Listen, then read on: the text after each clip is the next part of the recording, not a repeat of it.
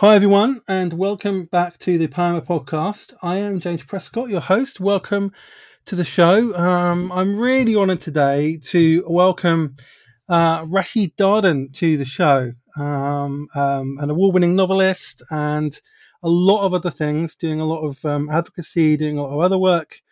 Got an incredible story. I'm excited to have you on. So welcome, Rashid.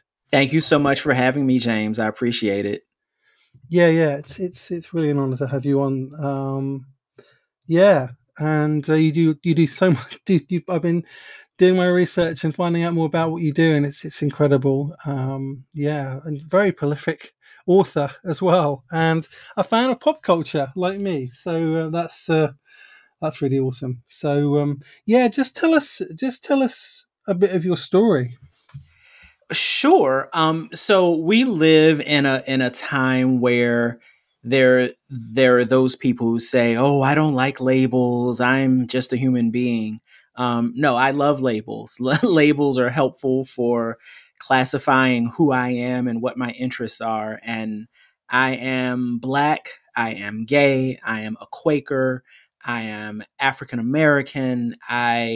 And I'm a lover of life, and I'm also a lover of peace and quiet. And I'm a man in my 40s, and there are just so many things to be grateful for in this life, and I'm grateful for all it is that I am and the ways in which they intersect. Wow, that's a great introduction. And I'm a novelist. You said that, but I realized I just Yeah, forgot to also say I'm a novelist. yeah, you are. Yeah, very prolific. There's lots of books. Yeah, and yeah, just reading your about page on your website, and it was epic, epic. Well, um, I'm glad that you read it because it is hard, as I just said, like I'm fine with labels. It's sometimes hard to classify my writing. It's sometimes hard to classify my beliefs. As far as my writing goes, I began my writing career in earnest, self-published in 2005. And my first three novels are about a young Black gay man in college that pledges a fraternity and subsequently starts a relationship with a varsity basketball player, deals with a little bit of post traumatic stress from the hazing experiences of joining the fraternity, and it's funny because being self-published, you reread, you catch an error here or there, and you think to yourself, yeah, oh God, I can't believe this has been out here for all this time and people must think that I'm a hack. But I'm very grateful that nobody has at least called me a hack. And my work really speaks to those who also lived those experiences, being African American on a predominantly white college campus. And after those books, and there's a spinoff book, Yours in the Bond, I now write in the speculative fiction genre, and I'm writing a series called the Dark Nation series, which begins with Birth of a Dark Nation, which is about African vampires who come to America during the slave trade. And I have a sequel to that called Children of Fury, which is about Black and Latino students in an alternative school setting who encounter a mystical teacher who leads wow, them to supernatural powers. So, kind of like what we were talking about off the mic earlier about the pop culture thing, it is sort of a superhero novel, but it's also a little scary and a little, a yeah. little fantastic. Sounds fascinating, that story. Yeah, I mean, like so many areas that could delve into. Like an empowered kind of set of black vampires coming into an America where black people are in slavery. Um, Right. And just what I wanted to do with that story, I can't say my writing is influenced by Toni Morrison. I'm no by no means similar to Toni Morrison in style, but I knew that the purpose of writing the book was not just to entertain. I really wanted to, with Birth of a Dark Nation, I wanted to tell a story not just of the vampires, but of collective trauma and what happens rather than this generational trauma. What if it's only in one generation, where one generation experiences the transatlantic slave trade and slavery and Jim Crow America all in one black body? Um, and I hope Mm. I did, such a story justice, while these people also struggle to keep their African traditions alive. So, it's as much about trauma as it is about history and the fantastic and the scary. Yeah, and that's what I love about good fiction. Good fiction always seems to tell the truth on some level, Right. right? That's Mm-hmm. my Mm-hmm. experience, especially in movies, because I'm my experience of fiction is mainly in movies. Mm-hmm. And one thing I always notice with the best ones is there's always something true that's in the story. There's always something deeper that's going on. I love talking about that. People who listen to this podcast know that I love talking about that. We've had a load of episodes where we've gone into we've kind of looked at geek philosophy, and we've looked at some of the MCU series, for example. Right. I talked with my friend Drew Brown about the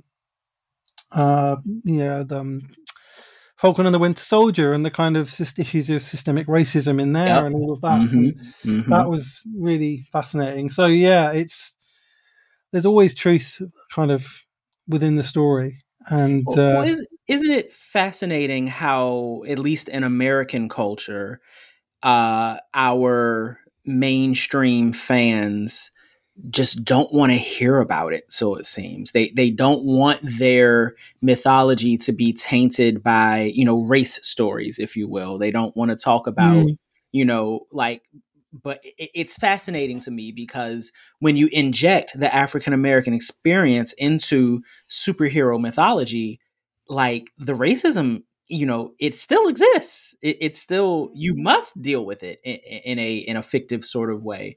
You can't just pretend that slavery never, existed when you have, Black Superman or, Valzad or whoever, or like you said, the Falcon and the Winter Soldier.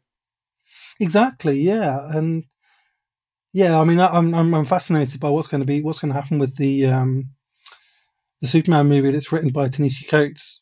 That's going to be a fascinating thing, given his the work that he's done before. Right. It's going to be fascinating because, like I was saying to other people, Superman ultimately was, when he was created, wasn't an agent of the establishment. He was a social justice warrior. He was somebody who stood against the system, not for the system. He just Right. got turned into a symbol of the system. Yep. So I'm guessing, this is just a guess, but I think that's the Superman we're going to see, the one that is fighting against the system, fighting against oppressive systems rather than standing for them. And that's going to be a really fascinating dynamic to see in a movie. I think so too. I really hope they can pull it off. Yeah, I hope so. I hope they find the right director, and it sounds like they're looking for good directors for that. So some people like some of the names I've seen. So yeah, and the things, stories like this are really, really important. Like Black Panther was a really, really important movie, and I've seen you talk about Black Panther elsewhere as well, and why it's so important.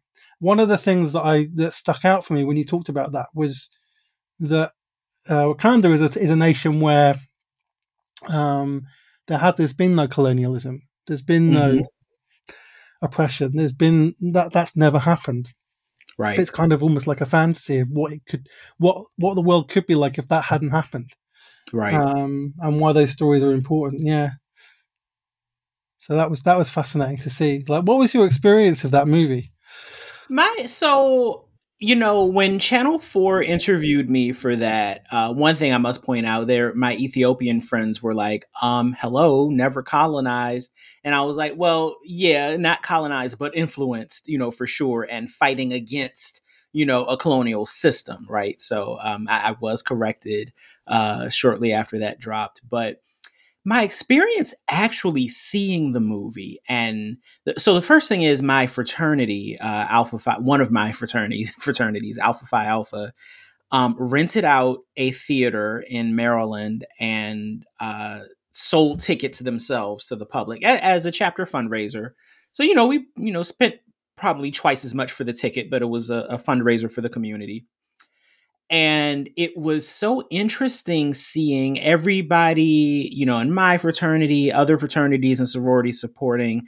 It was a very communal experience. And everybody in the room was not necessarily a Marvel fan or a comic book fan, but they were people who supported the culture. And even though, Marvel is not a Black owned business, it still felt correct. It still felt like the right thing to do was to be together in community for this moment. So when I think about my experience viewing it, I view it as a communal experience. And that, Mm, is something that I've only experienced culturally, I have not experienced elsewhere, in terms of race. And then other than seeing like the Star Wars sequels with a huge group, that is the only thing that comes close in terms of the story, in terms of the acting. It was very much a Marvel movie and it was good. It was well done. The special effects were good. I think that it was really interesting seeing people react to Killmonger. And I dare say there are a lot of people that felt, you know, hashtag Killmonger was right, and mm, there,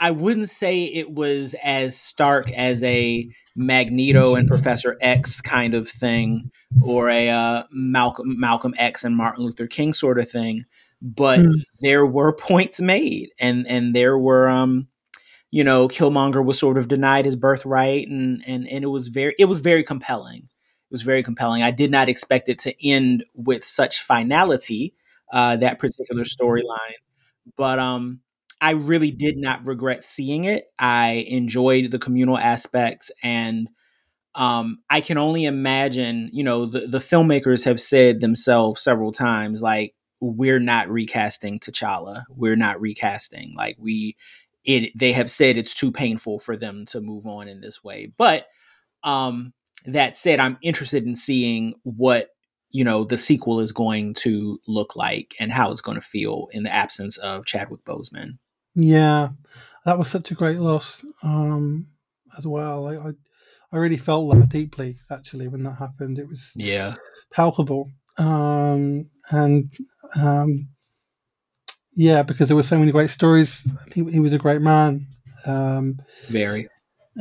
and yeah, I mean, I mean, when you think about it, he was ill when he was ill when he was making that movie, right? Right, And nobody right. knew. So Lots of he had cancer for like 4 years, and when you think about some of his greatest roles, they were all in that time period, and it really it is amazing. I am glad that he was able to give us those things in that process, but I also I don't want people out there to think that hey, if Chadwick could push through cancer, I can do anything. Well, some of us need to just sit down and rest.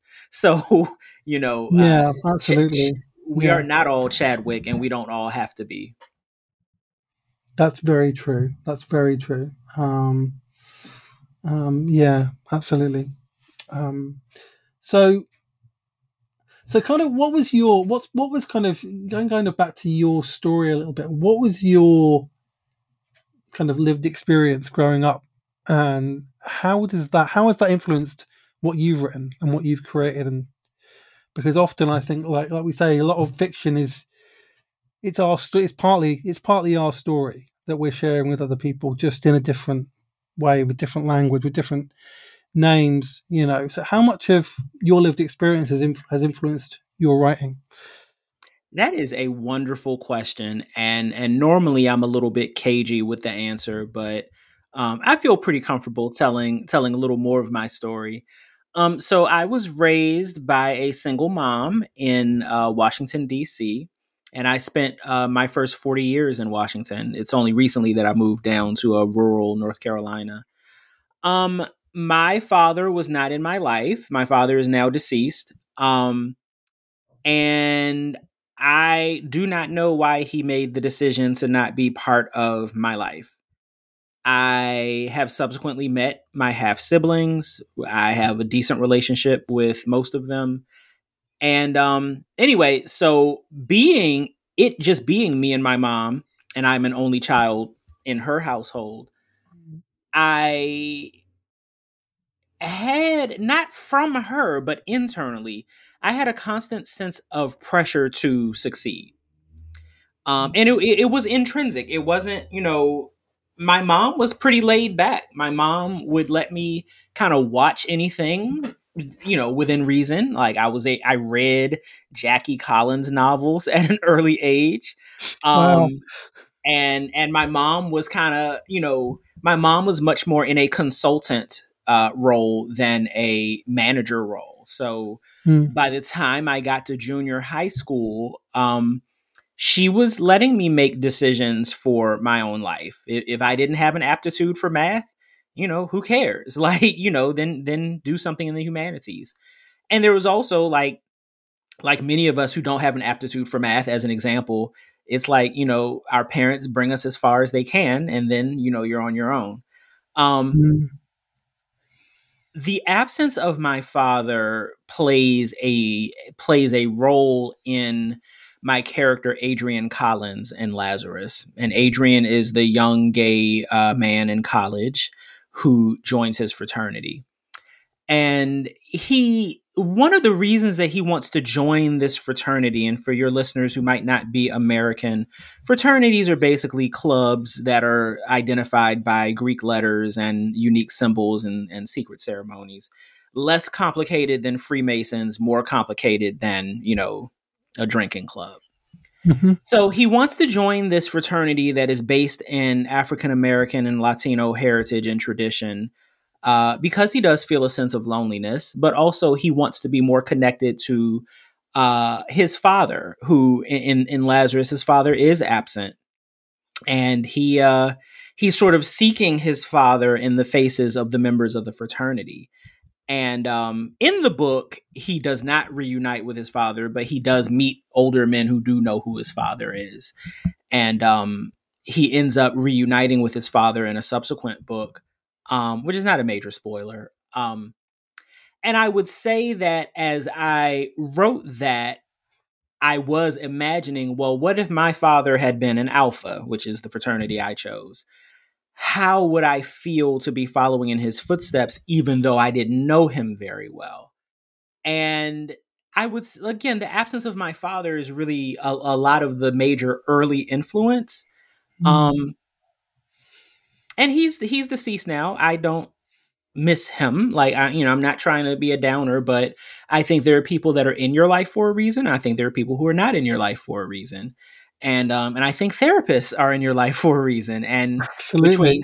between therapy and good friends and a mom who taught me how to be a good person, because I think good parents raise good people. I don't think it's about raising a man or raising a woman. It's about raising somebody with common sense and empathy.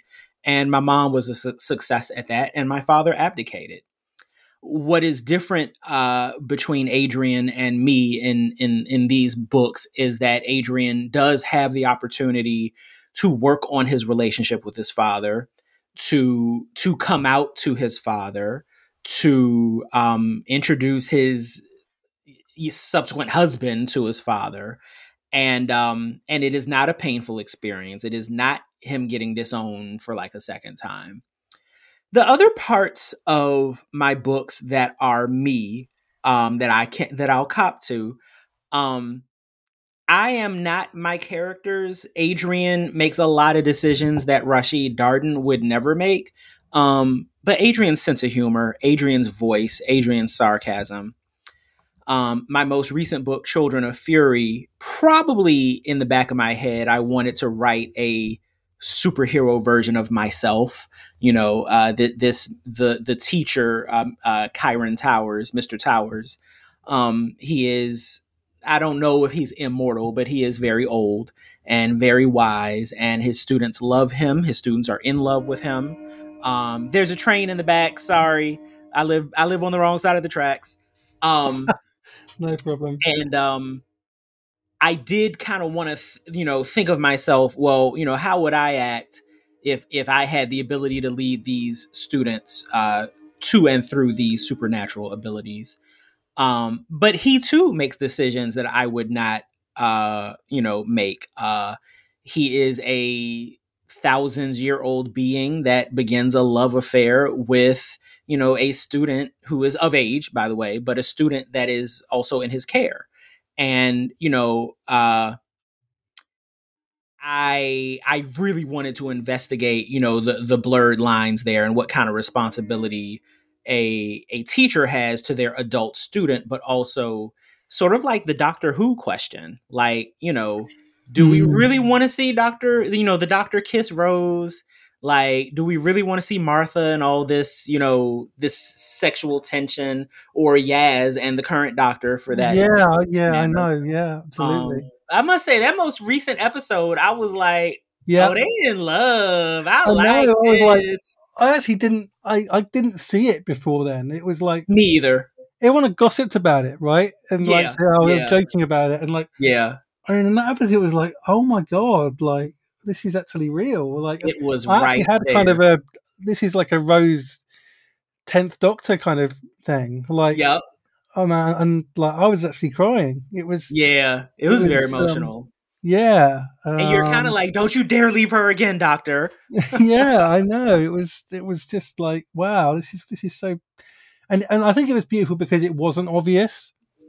It wasn't kind of Correct. overt or like, oh yeah, they're doing that for, to tick a box or whatever. It was just a natural evolution of their relationship. And it Right. was, Very natural. and yeah, it was brilliant. It was, I just, they had this moment and then it was just broken. And it reminded me of a moment in, with Rose and the Doctor, which was kind of like that, but then was broken, right? Yeah. In Well, the I mean, TARDIS. I struggle with. I enjoyed Russell Davies' take on the Doctor, and that was my first entree into New Who. Um, but I did find that Davies was just so overwrought, like from the storylines to the musical choices were just so, like, to me they were a little overdone. I like a little more subtlety, and although I think that Chibnall is a little too subtle because I don't think he always knows, Mm, like, I don't yeah. know what the story Bible looks like. I am not convinced the story Bible is finished for his term, but I think that gave him space to be a little more to inject those moments where it's like, yeah, was it there all along? Maybe, but it's there now and it's beautifully done. But I wanted to ask you, did you find the conclusion to Flux to be fulfilling? Um, I I've only seen it once, Okay. and I I think it felt like an end almost for this Doctor, like certainly the beginning of the end for this Doctor, right? It's like Yeah. they've had this kind of big experience, like, and really that last episode, she's almost on her own, just going and interjecting in different people's lives all at once, and kind of having literally being torn apart in different places, Yeah. before being unified again, and then has this moment with Yaz as well. Right. Like it's almost like she's been taken apart and come back to herself, and almost that's what's kind of this time apart has actually made them realize their emotions, their feelings for each other. Yeah. Yeah. Um, but she also knows because she had this. I think it was time itself told her this is the beginning of her end, and so she knows she's crying because she knows that as well. Yeah. And Yaz doesn't know that, of course. Yeah. And Yeah. that's going to be some moment when that happens, when the last time they see each other. Um, but yeah, I kind of felt it felt like almost the end of her story. Yeah, it was, or the beginning of the end of her story. Like we're now getting into, and then there's kind of two or three specials, Right. and then it's her. That's it. And it feels strange because she doesn't feel like she's been the Doctor for very long. But Nah. um, but I've really liked Jodie Whittaker. I think she's an incredible actress as well. I think Um, so too. I did not see Broadchurch until maybe after I saw the second season of oh right, her second season. So I watched Broadchurch and I was like, oh, she's really good. yeah, Like if I was judging her just on her take as the doctor, I'd say, okay, I mean she's a passable doctor, but that I've seen the range elsewhere mm, really makes me appreciate her more. And COVID has put a wrinkle in things, and just crappy fans on the internet make you like oh, not want to participate yeah, in the chats because they're awful. They're awful. They're like, why is it peace? Like, it's only politically correct when it's a woman or when it's a black person. And the mm, thing is, if it's politically correct, well, who would want to be wrong? yeah. I mean, yeah, exactly. Yeah, and that annoyed me as well. It's always annoyed me about Jodie because she's a legitimately great actress, and Yeah. I watched Broadchurch when she was first cast as the Doctor before her first episode, Okay. and I loved it. And it's really funny that the Broadchurch she's starring alongside David Tennant, who was the 10th Doctor. Yep. Yep. And actually, I see a lot of echoes of of Tennant's Doctor in her Doctor, which is I think so too. there's similarities, even with the thing with Yaz, right? Yeah, Yep. there's so many different like, and then of course Captain Jack, and he comes back, and so there's lots of kind of links to 10. I'd love to see Yeah. those two together on screen, by the way. That would be Uh, nice. Yeah. um, but yeah, I mean the reaction, like, I mean it's interesting, isn't it? The reaction to a woman playing the Doctor, and I don't know what the reaction was to Yaz and the Doctor.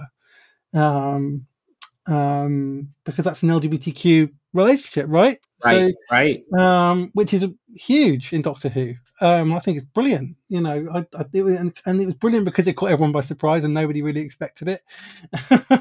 It would have been much more difficult if it had been built up over time.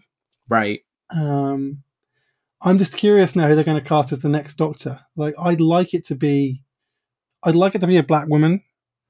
Me too. Um, but we'll see what he does because it's Russell T Davies who's casting it. So it'll be Right. interesting who they pick. But Well, yeah, I think being American and not really being as keyed in on British actors and whatnot, I remember watching whatever special it was in which the Doctor was announced, and it was it was Peter Capaldi, and I remember watching like, "Ooh, I wonder who it's going to be," and the announcer says, "Peter Capaldi," and I'm like, who the hell is that?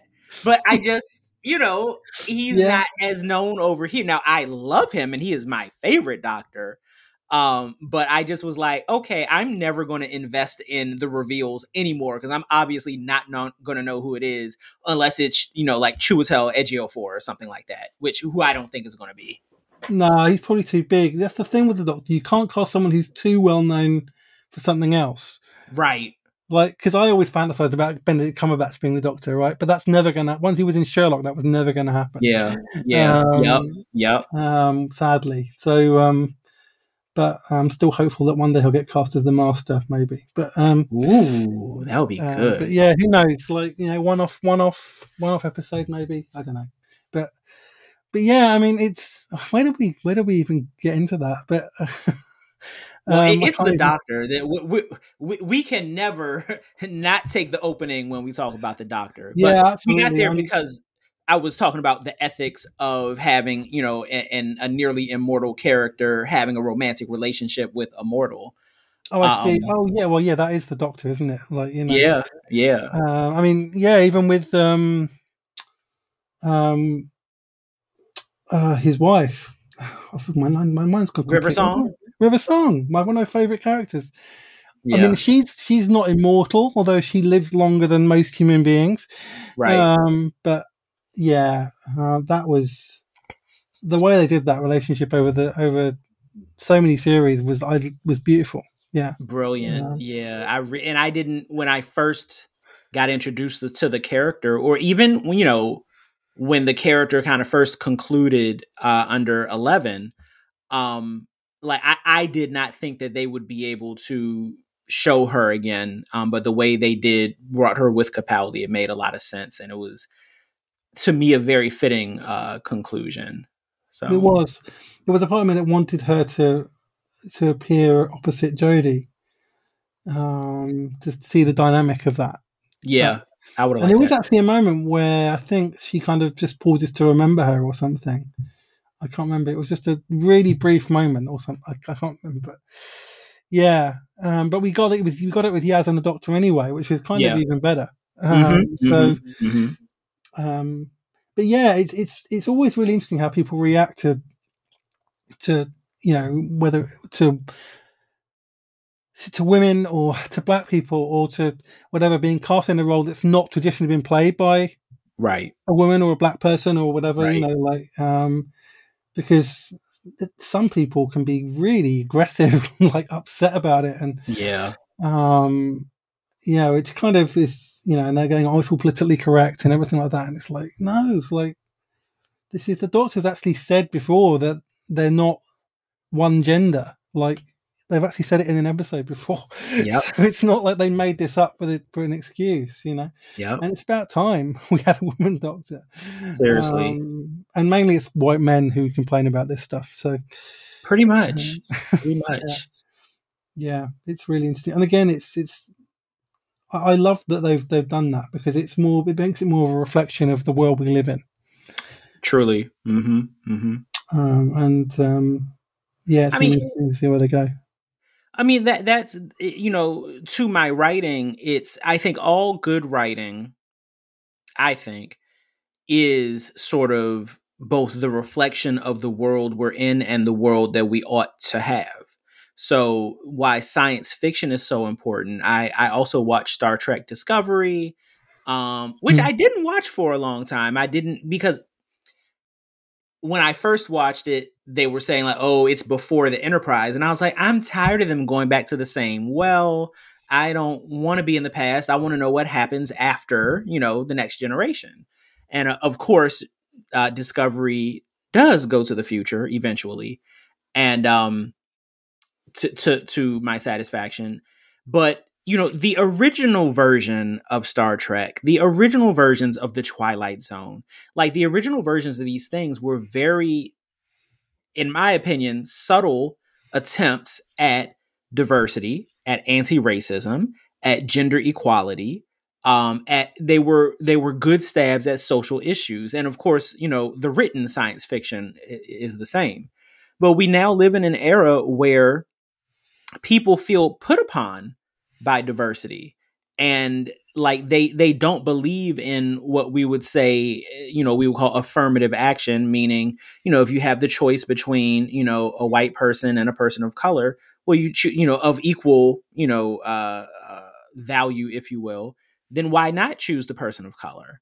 And it seems as that there's so many people of European descent who are just, they just want things the way they've always been. And I remember the first week of the pandemic, and I went out with a mask on, and I locked eyes with somebody, and she was just like, "Good morning, how are you?" And I just looked at her and I said, "I just want things to be how they used to be." And she was like, "Oh, sweetie, it will be. It will be." Um, but it's not going to be the way it used to be. And in fact, No, and I'm on my soapbox just for a moment, about the pandemic. After I started masking and realized that I have not caught a cold in 2 years, I think I'll keep it. I think that now that I've gotten used to this thing I wear on my face when I go outdoors, and I see like, oh, entire cultures have been doing this. Okay, I was wrong before. I am going to do this now because it keeps me safe. And I think that if you use that analogy for people of European descent that are so harshly criticizing the content that we consume, that now is more overtly culturally diverse, I want them to look at a woman doctor and say, "Wow, we could have had 12 of these before." Or I want them to look at a black Star Trek captain and say, "Wow, we could have had a woman captain in the 80s, but we didn't. What was wrong with us?" but there is that natural, I think it is a very human resistance. Nobody wants to lose themselves in what they see in the content that they consume. Instead of thinking, wow, my empathy can be built by consuming something from a culture that is not mine, or seeing someone, from a culture different from mine. And Mm. it's sad and it's maddening. And all I do as a writer is to combat that. I just try to write good books. I just try to say, like, hey, give it a chance or not. I don't care. It's going to get written anyway. And whether I die a millionaire or I die, impoverished, at least the books will have been written anyway, regardless of what people think they ought to be seeing in them. Absolutely, I love that. Yeah, just make the work that's there to be made, whatever the response is. It's not about the Mhm. response. It's about, this is in me. I've got to make this. I'm going to tell this story, regardless of the outcome, Right, because I want to tell this story, and the story needs to be told. And that's absolutely love. That's yeah, that's the heart of creativity for me. Just make something that is inside of you that you want to bring into the world, that wants to be birthed. It's not about the outcome. It's not about the reception. It's not about how many people read it or listen to it or buy it. It's about the fact that you made it, and it matters because you made it. right, And yeah, and we need more voices like yours in the world.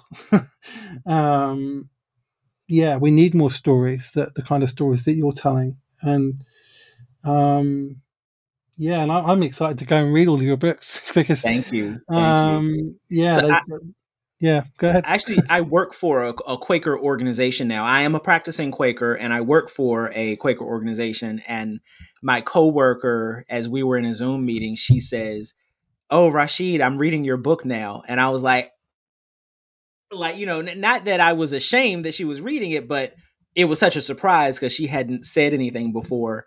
But excuse me, it really speaks to, one, the support. She's a white woman, or she's white presenting, and it's not necessarily something that I would expect her to pick up if not for having known me. But I am really hoping that she reads it and she's like, like that empathy that I mentioned, that gets, kind of, that she gets to look into a segment of African American life and learn a little bit more in a way that's not harmful. Because when we talk about anti-racism within the Quaker spaces or otherwise, there is a segment of anti-racism that feels like tourism. And people want to learn how to be anti-racist, and then it's like, oh wow, soul food. I've never had soul food. Can you take me to the soul food spot? Or can you take me to the black church? Or, can you take me to Brixton? Like, Mm, things like that. If there's any black people left in Brixton, but I digress. Um, yeah. and, we fiction is important to developing that empathy without harm to a community, without having people descend upon a community or a culture in a vulturistic sort of way. So, Mm, um, I've met a lot of folks in college that have had their minds exposed because of the works of Toni Morrison, or because of the works of Gail Jones, or James Baldwin, or something like that, someone like that. yeah, and that's a good. Yeah, it's a good way for people to start understanding anti-racism in a way which is not invasive, like you say, and harmful. And yeah, and I've been doing anti-racist work for a while, and I've been trying to find more people to read and more people to learn from. And like I say, I'll definitely be checking out more of your work, and maybe we can have you back and talk about it as well. Sure. Um, that would be great. Yeah. So, where can people find you online? They can find me first if they're looking to buy my books. You can buy them from your favorite local bookstore. They are distributed by Ingram. So if your bookstore is on the Ingram platform, then you can buy my books there, or Amazon. I know a lot of people consider Amazon the evil empire.